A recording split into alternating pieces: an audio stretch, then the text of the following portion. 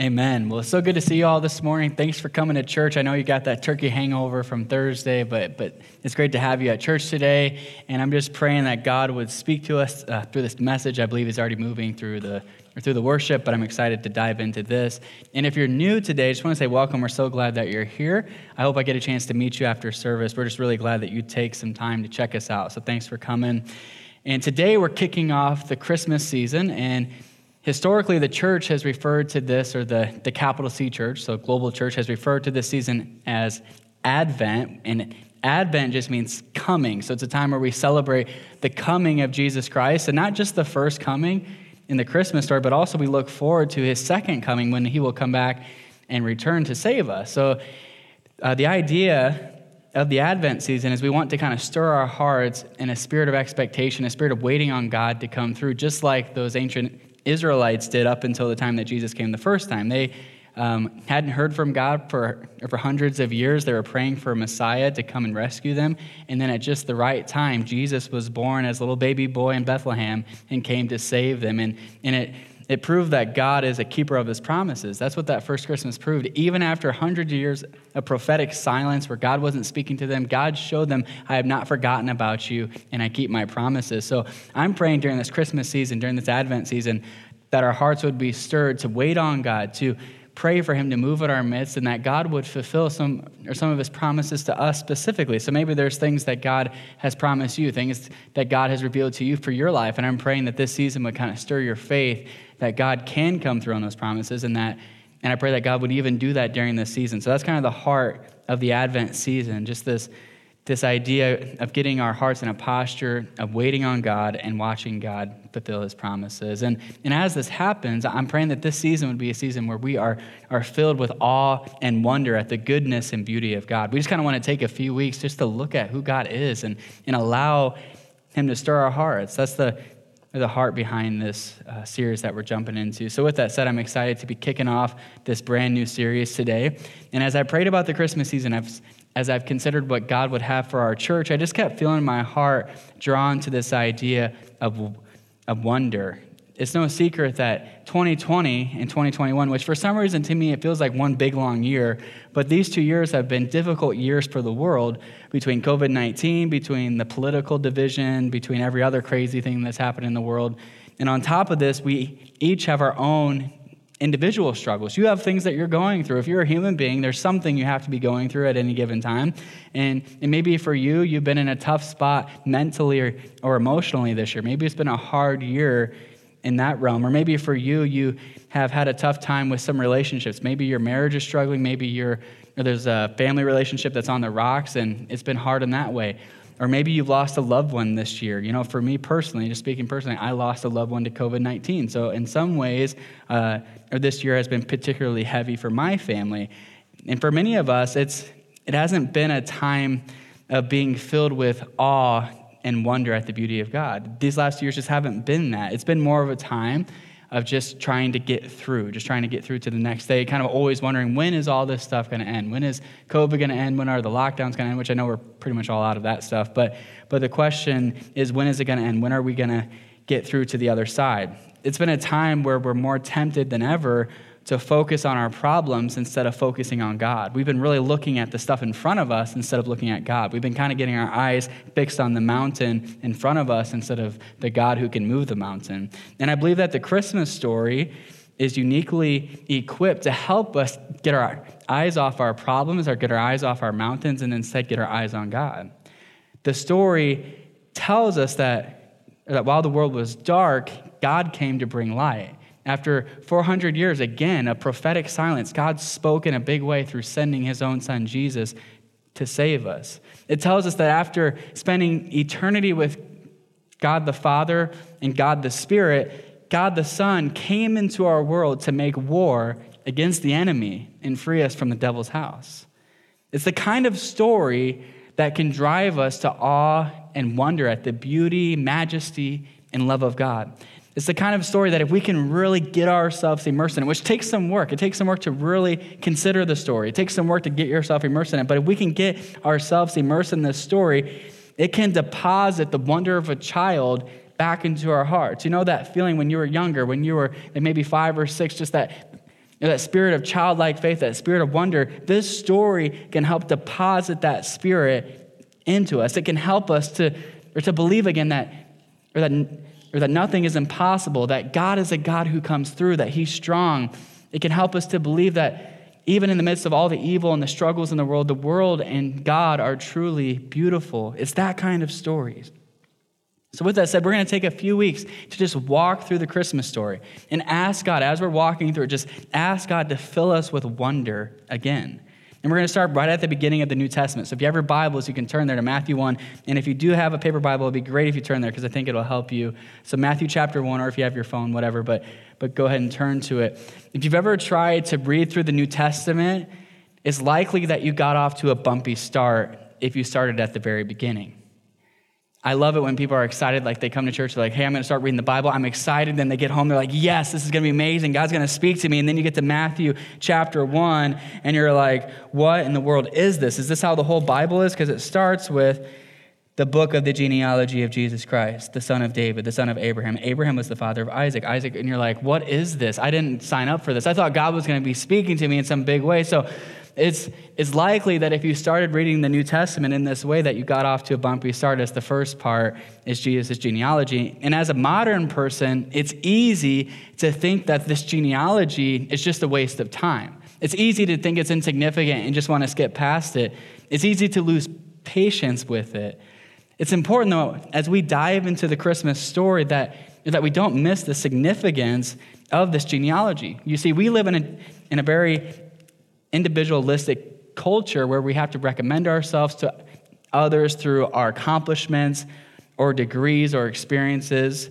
And we need to remember that Jesus, he didn't live in a culture like ours. He lived in a communal, family-oriented culture where family history was the equivalent of a modern resume. Okay, so this is almost like Jesus' resume. That's why Matthew is putting this genealogy at the very front of the gospel. He's saying, hey, Jesus comes from some good stuff, and there's also some bad stuff in there. We'll look at it. But let's look at Matthew chapter 1, verse 1 through 6, and then I'm going to read 16 and 17. I won't read the whole thing. That's more for my sake and also for your sake. I won't read the whole thing, but let's read these few verses. So it says this, the book of the genealogy of Jesus Christ, the son of David, or the son of Abraham. Abraham was the father of Isaac, and Isaac the father of Jacob, and Jacob the father of Judah and his brothers, and Judah the father of Perez and Zerah by Tamar, and Perez the father of Hezron, and Hezron the father of Ram, and Ram the father of Amminadab, and Amminadab the father of Nahshon, and Nahshon the father of Salmon. This is really getting good, isn't it? And Salmon the father of Boaz by Rahab, and Boaz the father of Obed by Ruth, and Obed the father of Jesse, and Jesse the father of David the king, and David the father of Solomon by the wife of Uriah. It's not even his own wife. And Jacob, it becomes his wife, but and Jacob the father of Joseph, the husband of Mary, of whom Jesus was born, who's called Christ. That's the word Christos or Christos in the Greek, which means Messiah or king. So all the generations from Abraham to David, there were 14 generations, and from David to the deportation to Babylon, 14 generations, and from the deportation to Babylon to the Christ, 14 generations. Man, that's a good word today. Thank you, Jesus. All right, so the sermon title is The Wonder of Grace. If you're taking notes, I'm going to pray for us as you're writing that down. So Jesus, we thank you so much for the genealogy. And I pray this morning that it would speak to us, God, that it would affect us in the same way that it affected those first readers who read it. God, I pray that your word would come alive to us this morning and that this would be an encounter with you. In Jesus' name, amen. I'm sure many of us are spending time with extended family during this holiday season. Maybe you spent some time with some extended family over Thanksgiving. And does anyone have like some strange characters in your extended family, like just some weird people? Or maybe you don't think you do, but that means it's probably you. But my family definitely has some strange but lovable characters. For example, growing up, the main place that I remember interacting with my grandpa was at the prison he was in. And we would go to visit him at least once a year. It was like our family vacation. We would go to prison, and we'd also do a few other things in the town, but essentially it's where we would go on trips. And I remember we would go to visit him like once a year, and my favorite part was playing checkers with him in the visiting area, or checkers with him in the visiting area. And I was only around 5 years old during this season. It is around that time.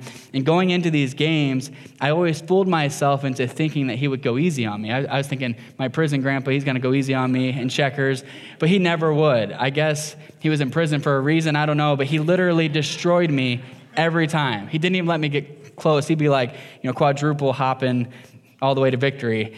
And after he got out of prison, he became even more strange, I feel like. He asked my older brother, Mark, to come and help him with something in his new yard. So he's got his new house, he's out of prison, he's excited, he wants to get his yard flatter. So he asked my brother to come over and help him. He has no tractor, no lawnmower, nothing to pull it, but just says, hey, Mark, will you pull that around pull it around the yard, which I don't know if you know, but that looks pretty heavy, right? So I don't know who would be able to pull that. But Mark, he sure tried to pull it around with his bare hands, but you're supposed to have a tractor to pull it. But my grandpa, again, he went to prison. He's a crazy, tough guy.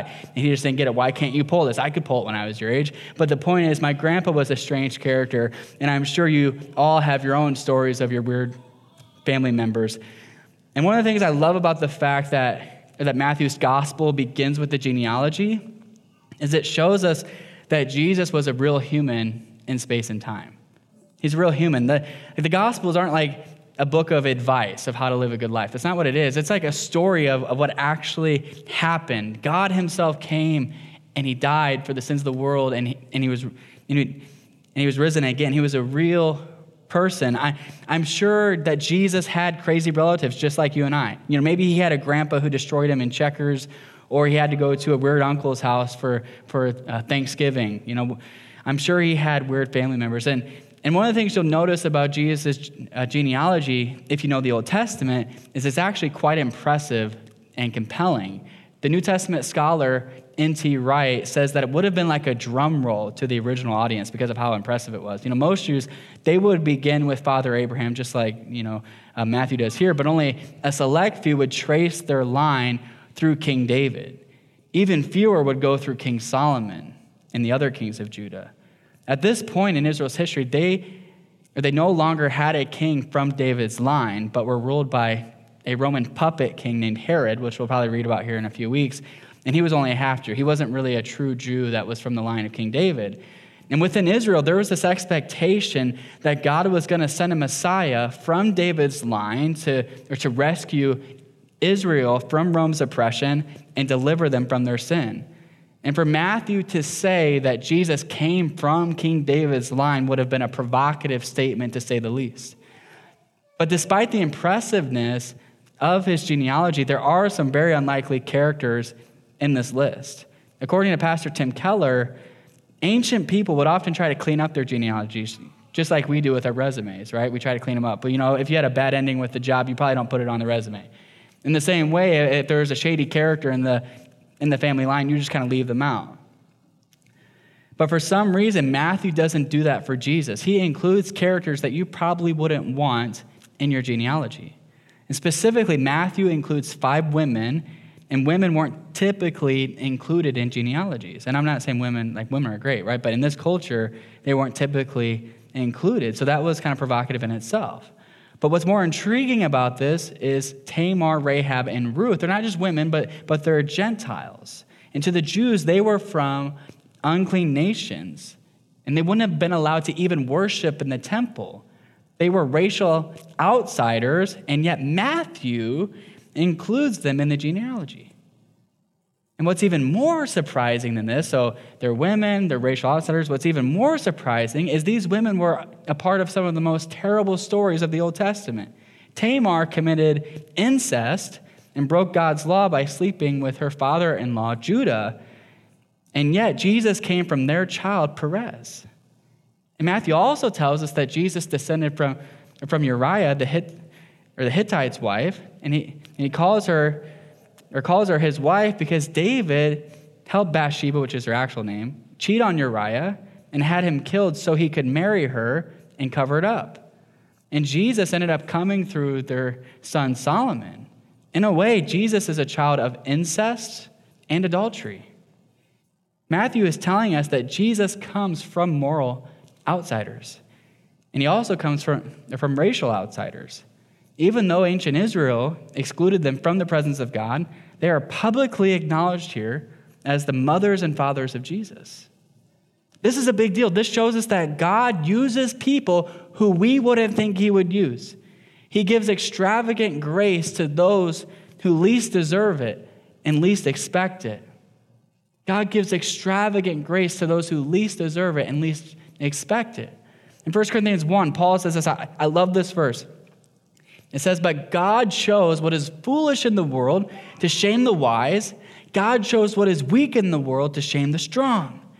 If you come in here this morning and you think that you are too weak for God to use, or that you come from the wrong family, or that you have too messed up of a past, the genealogy of Jesus tells you otherwise.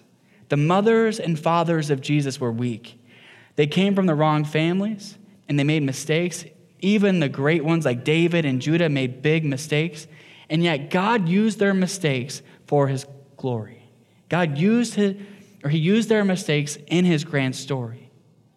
We see this clearly in Rahab's story, who's one of the mothers of Jesus that's listed here. Her story is given to us in the book of Joshua. So if you want to turn over there, it's in the Old Testament. It's also going to be on the screen. And for a little context, Israel had been freed from Egypt 40 years before this, and they wandered around the desert for 40 years looking for the promised land. In the beginning of Joshua, they're just about to finally enter the promised land, but before doing so, their leader, Joshua, who took over for Moses, he wanted to send some spies into the promised land to check things out, make sure everything is good, like they can go do their battle and all that stuff. And Rahab, who is a prostitute from the land, she ends up risking her own life to protect the spies.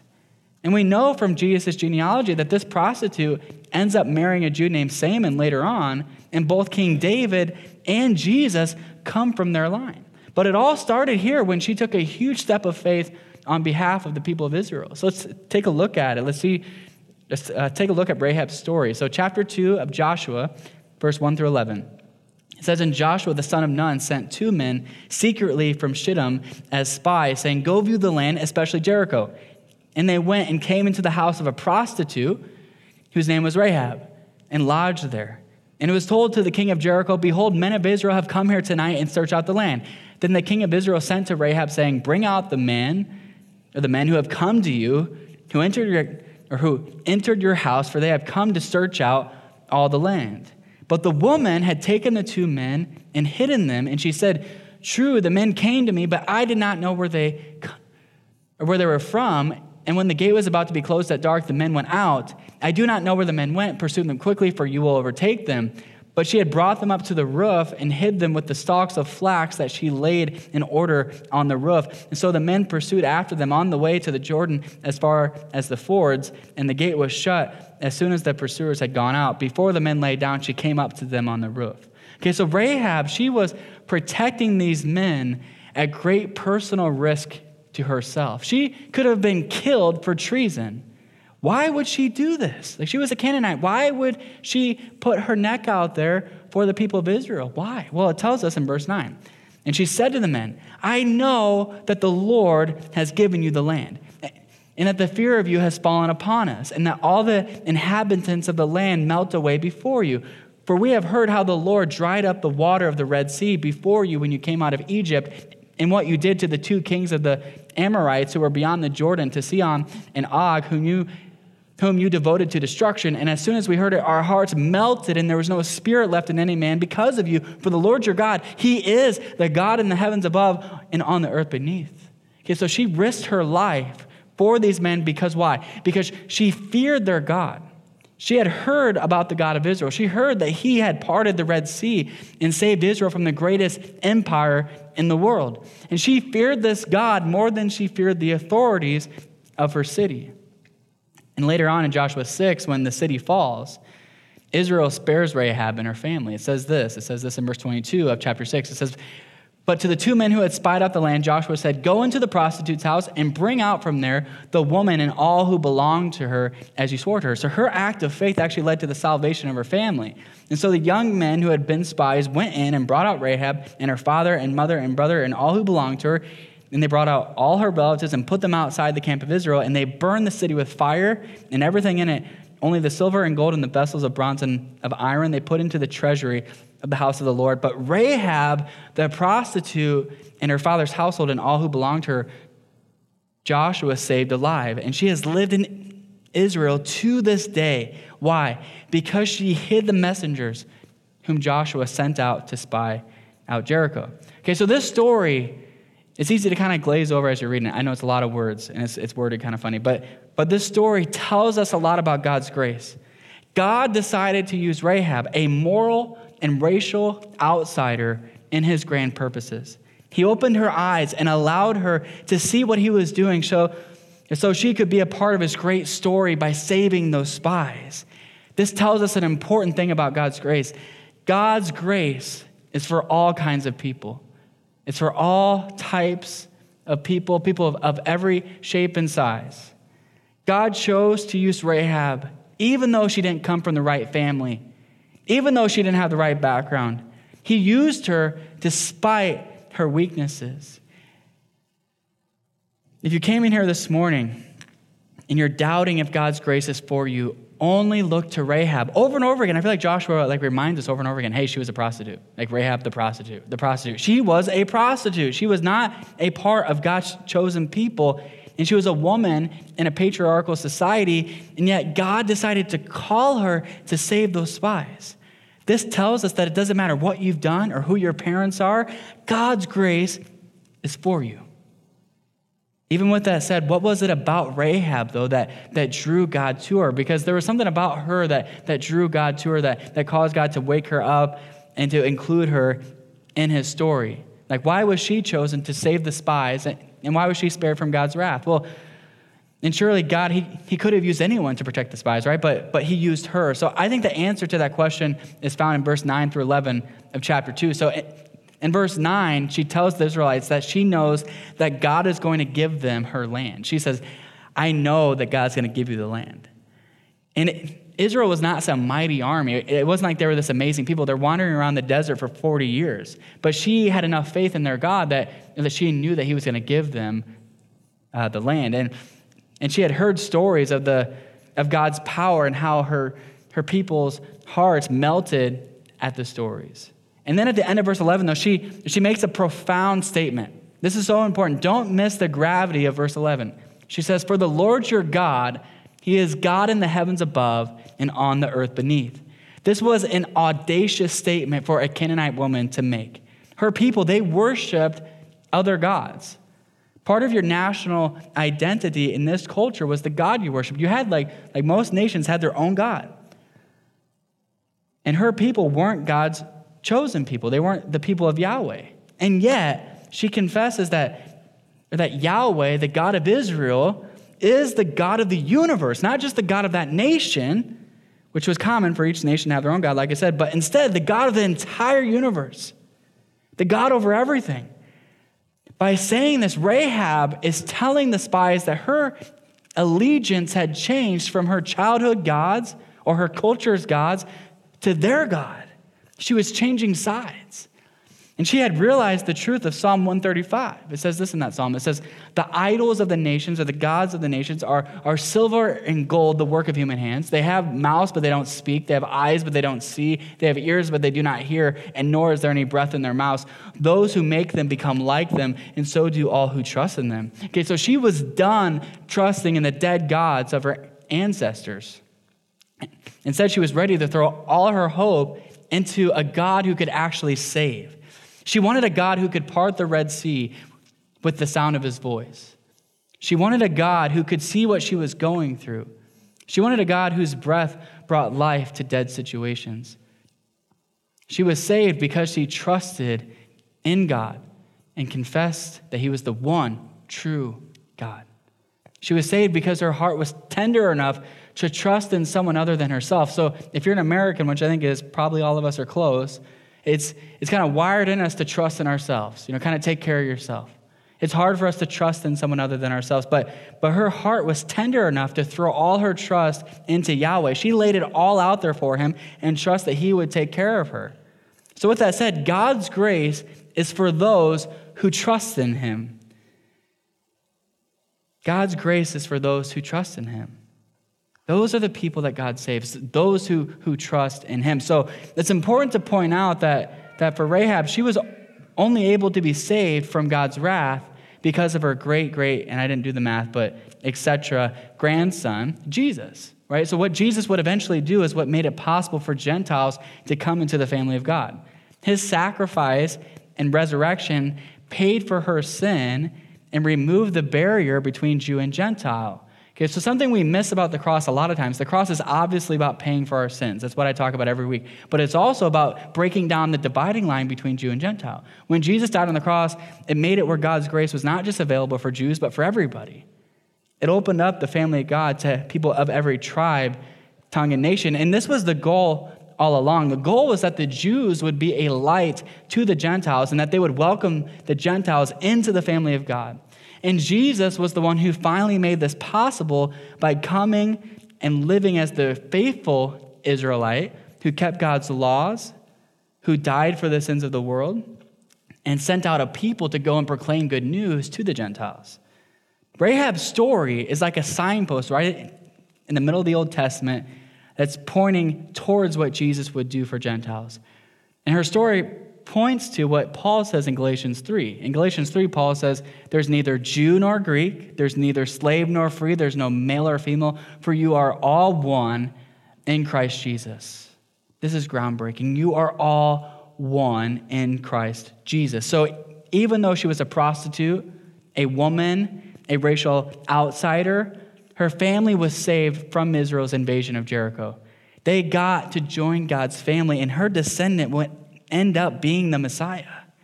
The only way this was possible was the grace of God manifested through Jesus Christ. And that same grace that's available for Rahab, or that was available for Rahab, is available for you and for each of us today. Because of our sins, we were all born into this world spiritually dead. Like, there's nothing you could do to make your heart come to life. You were spiritually dead when you were born. And we were separated from God. And Ephesians 2 goes so far to call us children of wrath. Okay, that's fun, right? Children of wrath, that's encouraging. Because of our sins, we can't be in God's presence. We can't do it on our own. But Ephesians 2 also tells us that God did not leave us that way. It says this in verse 4. It says, but God, being what? Rich or full of mercy, because of the great love with which he loved us, even when we were dead in our trespasses, we could bring nothing to the table. He made us alive together with Christ. By grace you've been saved, and raised us up with him and seated us with him in the heavenly places in Christ Jesus, so that in the coming ages he might show the immeasurable riches of his grace and kindness towards us in Christ Jesus. For what? For by grace you've been saved through faith, and this is not your own doing. You didn't do it. God did it. It's a gift of God. It's not a result of works, so that no one may boast. Because of Jesus, we can be made alive together with Christ. We can be saved. If we trust in Jesus and his work on our behalf, we can be saved, forgiven, adopted into God's family, and invited into a new life, full stop. It doesn't matter what you've done, doesn't matter how far you've fallen, what family you come from, or what natural weaknesses you have. Those who trust in God become children of God. Those who trust in God become co-heirs with Christ in the heavenly kingdom. This is good news. With that said, if you're here this morning, and you're wondering what you have to do to be a part of God's family, or what you have to do to experience God's grace, the answer is that you must trust. You must simply say yes to Jesus by throwing all your trust into him. You must turn from our culture's gods and the things that you're tempted to trust in and turn to the one true God. And one of the things I love about her story is that it shows us what it looks like to trust in God. So she didn't just say, I trust in God. Boom, I'm going to heaven. Amen, hallelujah, I'm done. No, she truly lived out her faith. It didn't just stop at her intellectually confessing that God was Lord or that Yahweh was Lord. She let it play out in her life. She let her faith come alive. Her faith in the God of Israel caused her to do the audacious act of hiding Israel's spies. Even as the king of Jericho had her question about it, she had a faith that was not limited to just doing a few religious activities. I assure you, like she wasn't just concerned, okay, how many times I got to go to church, Or what prayers do I have to pray to be saved? Instead, she let God be king in her entire life. She let him lead her life in such a way that she put her entire life on the line for Yahweh. And James, he said this when he reflected on Rahab's life later in the New Testament. It says this in verse 25 of chapter 2. It says, "And in the same way was not also Rahab the prostitute justified," which means made right, "by works when she received the messengers and sent them out by another way." Okay, so this is a challenging verse. Is James saying that we're justified by works? Is that what he's saying? Well, he says justified by works. Well, in Romans 1, or not 1, chapter 5, verse 1, Paul says we're justified by faith. Are they contradicting each other? Like, I thought the New Testament was supposed to be consistent. Well, it's important to know that James and Paul were friends. They were two of the three leaders of the early church, James, Paul, and Peter. They're like the three big dogs. They were friends. They co-labored for the gospel. And their teachings about justification are side by side in the New Testament. So that I don't think they could be contradicting each other. If they were contradicting each other, the church leaders who put the Bible together would have noticed, because that's one thing they looked at. They looked at, okay, is it consistent? And when they're choosing which books are a part of Scripture. Instead of contradicting each other, I think they mean different things when they say justified. You know, sometimes you can use the same word, mean a little bit different thing. So when James is saying justified, he seems to be referring to the fact that we know that Rahab had true faith because her faith worked. It actually did something. He's saying that her faith was true, or seen to be true, because it actually led to action. In verse 17, he says this, "So also faith by itself," so praying a prayer or just confessing that Jesus is Lord, "if it doesn't have works, it's dead." It's not real, is what he's saying. It's not real faith. You think it's faith, but it's not. Paul would agree that faith without works is dead. When he talks about how we receive salvation in Romans 10, I quote it almost every week, he makes sure to take it beyond just confessing with your lips that Jesus is Lord, and he also talks about believing in your heart. Okay, so it says in Romans 10:9, it says, "Because if you confess with your mouth that Jesus is Lord and believe in your heart," he didn't stop at confess, "believe in your heart that God raised him from the dead, then you'll be saved." Okay, so this idea of belief in your heart, it's this kind of belief that's like deep inside of you that overflows in your life. It's a faith that actually leads to work. So if you really believe something, especially this groundbreaking, that Jesus came to die and he was risen again, it's going to change the way you live. So like when I first tried out raising canes, I loved it. It changed my life. I said, I'm going to tell everyone about it. That's a joke. But I mean, I do like raising canes. But the point is, I know I say that joke too much, so I'm just going to move on. But the point is, when you believe something, when you truly believe it, it changes you. It changes the way you act. It's not just giving lip service to a prayer or some religious activity because you think it can get you into heaven. It's not just a verbal confession, but it's a faith that acts like what we see when Rahab hides the spice. That's what faith looks like. Like she stuck it all out there for Jesus, or not for Jesus, but for Yahweh. The only way you can have a faith like this is if you encounter God, if you truly know him. You can't muster up that kind of faith on your own. So I'm not telling you to go out from here and work harder and be like, I got to show that my faith is real. No, God's grace awakens your heart to this kind of faith. It causes you to come alive and to live a life with this kind of faith. In verse 5 of Ephesians 2, Paul says this, "Even when we were dead in our trespasses," so you're dead, you bring nothing to the table, "he made us alive together with Christ. By grace you've been saved." So if you're dead, you can't make yourself come to life. The grace of God brings you to life. So salvation comes to us as God's grace and our faith work together in synergy. Grace through faith leads to salvation. It's not always clear where God's grace and our faith start and end, but they come together and it leads to salvation. He awakens our heart by his grace, and we respond to his grace with faith. And this is what happened with Rahab. She had encountered the God of Israel, and she responded in faith by not only confessing that he was Lord, but by going and hiding these spies. And ultimately, she was saved from destruction as she did this. So the third point, the final point, is God's grace. It changes those who trust in him. If you have truly encountered the God who parted the Red Sea, if you truly encounter the God that freed the Israelites from Egypt, if you've truly trusted in the Jesus who walked the streets of Galilee in the first century, if you've truly encountered him, it's going to lead to action. Jesus, if you let him into your heart and your life, he's not going to be contained. He's not going to let you just be religious. It's going to cause you to change. It will cause you, God's grace, if you truly encounter it, it's going to cause you to let God into your house, just like Rahab did with these spies. He will come in, he'll rearrange the furniture a little bit. He's going to say, I'm going to move some stuff around. He's going to transform your life. True faith that's awakened by God's ferocious grace is not just praying a prayer. It is surrender. It's surrendering to the Lord in every area. That does not mean you're perfect. Hear me this morning. But it means you're going to transform year after year as you follow the Lord. If you've truly experienced grace through faith, it will lead to transformation. And it's important to remember, though, that your works are not an attempt to earn God's grace. I know I've said that, but I want to say it again. It's not an attempt to earn God's grace, but it's a response to his grace. So the gospel, the good news, is not, I obey, therefore I'm loved. Like, hey, I did good things. Like here's the thing. Your righteous deeds, the scriptures tell us that your righteous deeds are like filthy rags to God.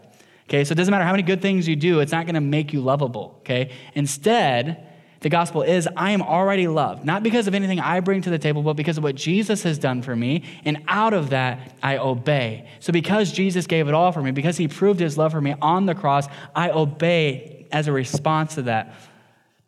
The Apostle John said, we love because he first loved us. His love stirs up love in us. That's why we obey. We obey as a response. If you've truly trusted Jesus, if you've truly received his love and grace, it's going to mess you up. It's going to mess your life over. It's going to change you. It's going to make you into a new person. His love will get into you, and it will rearrange your desires and your affections. His love will make your faith real. It's going to transform you from the inside out. You won't obey to earn anything or to get anything from God, but simply because you love him too. And Rahab's faith in the one true God, it caused her to do some crazy stuff, didn't it? It really did rearrange the furniture. In Hebrews 11, it says, by faith, Rahab the prostitute did not perish with those who were disobedient because she had given a friendly welcome to the spies. Okay, so she gave them the welcome because she had encountered God.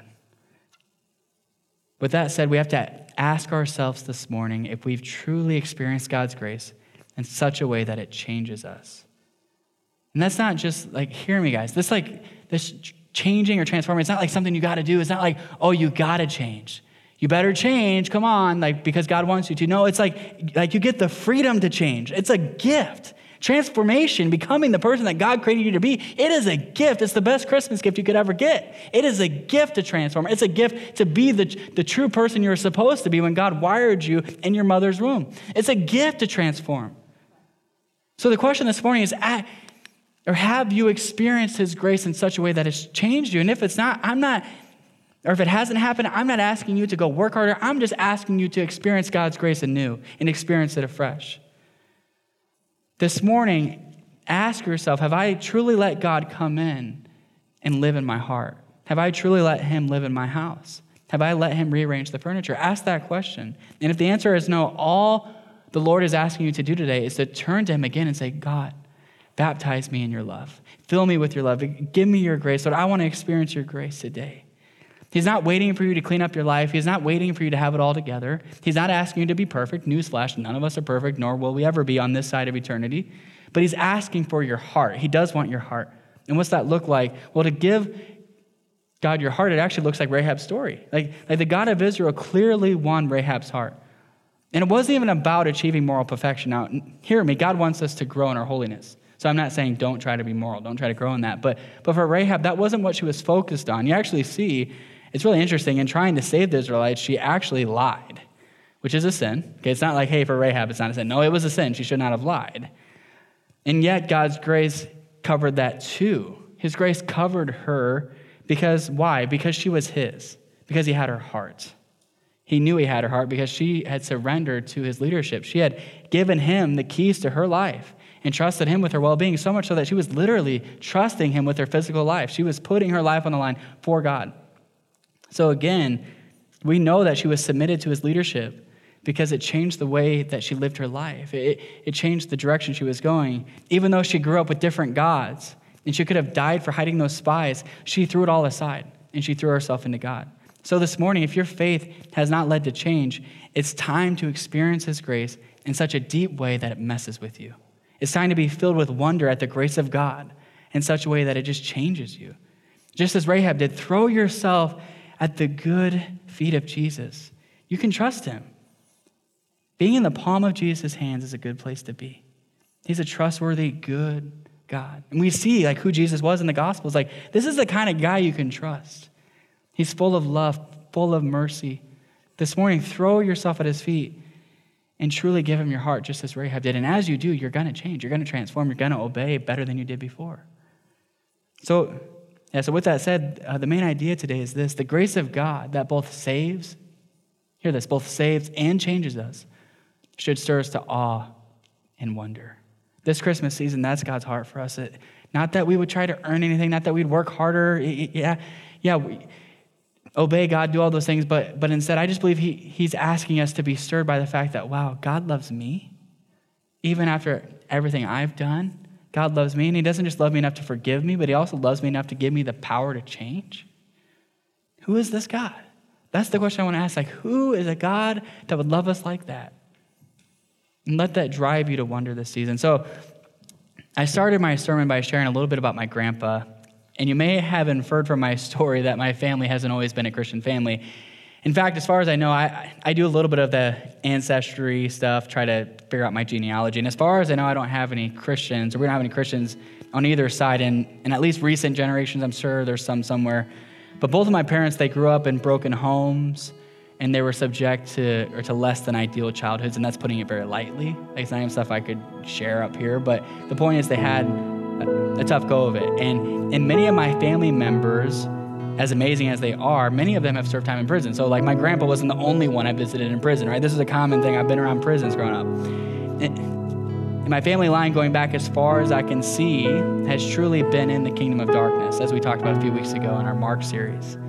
If it wasn't for the grace of God, this would have been my story too. Like generation after generation after generation has lived in darkness. But thankfully, when I was 3 years old, the Lord actually used something that was terrible. He used a tragic accident where my mom broke her neck drinking and driving. He used that accident to bring my mom to the Lord through the witnessing of a pastor's wife who just happened to step in at the right time and witness to her. Through that, she gave her life to Jesus, and shortly after, my dad gave his life to Jesus. So for me, all I've ever known is growing up in a house that is ruled by Jesus. And that doesn't mean we're perfect, but Jesus has been Lord.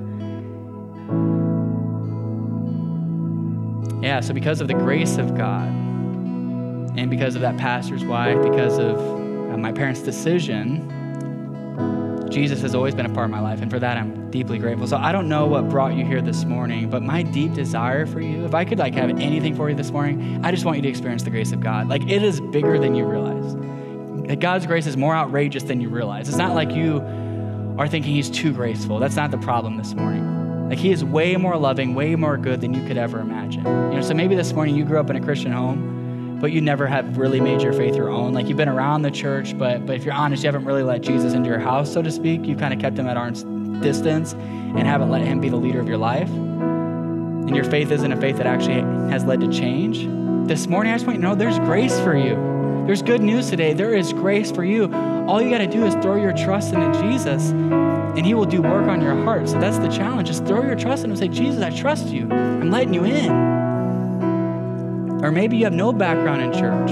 Maybe like this is new to you. Like when we're singing and people are raising their hands, like, what is going on in here? This is weird. Are these people like in a trance? Like what's happening? Maybe this is all new to you. Maybe you don't understand all the language. Maybe you read the Bible, you're like, this makes no sense to me. But for some reason, in the midst of all the confusion and you're not really certain about things, in the midst of that, your heart is being stirred this morning. If that's you, I just believe that God wants to speak to you. You may be tempted to think that your family history or your past makes it where Christianity could not be for someone like you. But I'm here to tell you today that the grace of God is for you. Just as God can save Rahab, or just as he saved Rahab, he can save you too. And not just that, just as God's grace changed Rahab, he can change you too. Because Jesus came to die for our sins, and because he broke the barrier between Jew and Gentile, people like you and I can be a part of God's redemption story despite all of our weaknesses. Finally, maybe you're a Christian this morning, but you've been struggling with some sin. You're feeling some type of shame this morning. Maybe there's like this weight on you, like you love Jesus, but this shame is like holding you back from really going all in because you feel like God's disappointed in you all the time. And this morning, you need to hear this, that God loves you. He's for you. You don't need to add anything to the cross. It's not like God's like, I'll save you or I'll die for you if you do all these things too. Like you got to bring some stuff to add to the cross. No, the cross is enough for you. I don't care what you've done. I don't care what you're struggling with. I don't care how bad you think it is. The cross is enough for you this morning. And that shame is from the devil. It's not from Jesus. That is from the devil. And this morning, Jesus wants to set you free by speaking truth. And the truth is this: by grace, you've been saved through faith. It's not a result of your works. Come on. That's the truth this morning. I pray that truth would set you free. The devil has you in chains, but Jesus wants to set you free today. His grace is for you. God's not surprised by your struggle. And he can both forgive you for that struggle and help you grow out of that struggle over time. And the last group I want to speak to is if you are a Christian and honestly, you're not really struggling with any big sin. You're not really carrying shame, but honestly, you think a little too highly of yourself. If that's you're like, oh man. Or maybe you don't realize it because you're like, that would never be me because I'm amazing. But if that's you, maybe you've been tempted to kind of look down on other people. Maybe you've been tempted to be self-righteous. I want to encourage you today that God's grace is for you as well, and you still need it. I don't care how much you grow. I don't care how much you feel like you've achieved, or morality or how far you've grown. You always need God's grace, and God can forgive you today for your self-righteousness. God can help you to empathize with people who struggle with things that are different than what you struggle with once again. God can give you the grace to empathize with people. So God, he is calling us to give Jesus our hearts, just like Rahab did. He's not after perfection. He's after our willingness to go on a journey with him and progress into the person that he's called us to be. He's after our yes. He's not after our perfection. He's after our yes. That we can be a people who truly understand the grace of God that both saves and changes us. It can change everything in our lives. If we can get that the grace of God is for everyone, it's going to help us forgive ourselves and also help us to have compassion for those around us. And if we can get that the grace of God doesn't only save us, but it changes us, it's going to help us to not just fall into easy believism that says that God doesn't care how we live.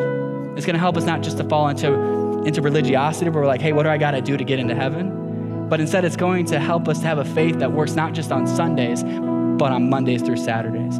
So the question this morning is can we be a people who are stirred to wonder by God's grace? That's the challenge. All right, stand up all across this room. We're going to pray to close here. So with that said, I just want to give you a short practice here. If you want to figure out how to apply this to your life, I think this is really practical to go home and take like a half hour this week, or maybe an hour, to make a note of all the times that God has shown you grace. Just to remind you that he loves you and also that you need his grace. Maybe if you're struggling with that self-righteousness, you need to see, wow, God showed me grace there. He showed me there. Take that time this week to do that. All right, so I want to pray for us, and then we're going to just sing one more song here. So if you want to bow your heads and close your eyes, I just want to pray that God would deposit grace into our hearts all across this room. So Jesus, this morning we come to you, and we thank you for your grace. God, we thank you for the wonder of your grace. God, I thank you for every single heart and soul that's in this room right now. God, I thank you that each person here you knitted together in their mother's womb, and you love them, and you love me despite our flaws. God, I pray that grace would just mess us up this Christmas season. I pray that this Christmas would not be like other Christmases, but instead it would be a season where we are just transformed and stirred to wonder at your love. So God, we thank you for your grace. In Jesus' strong name we pray.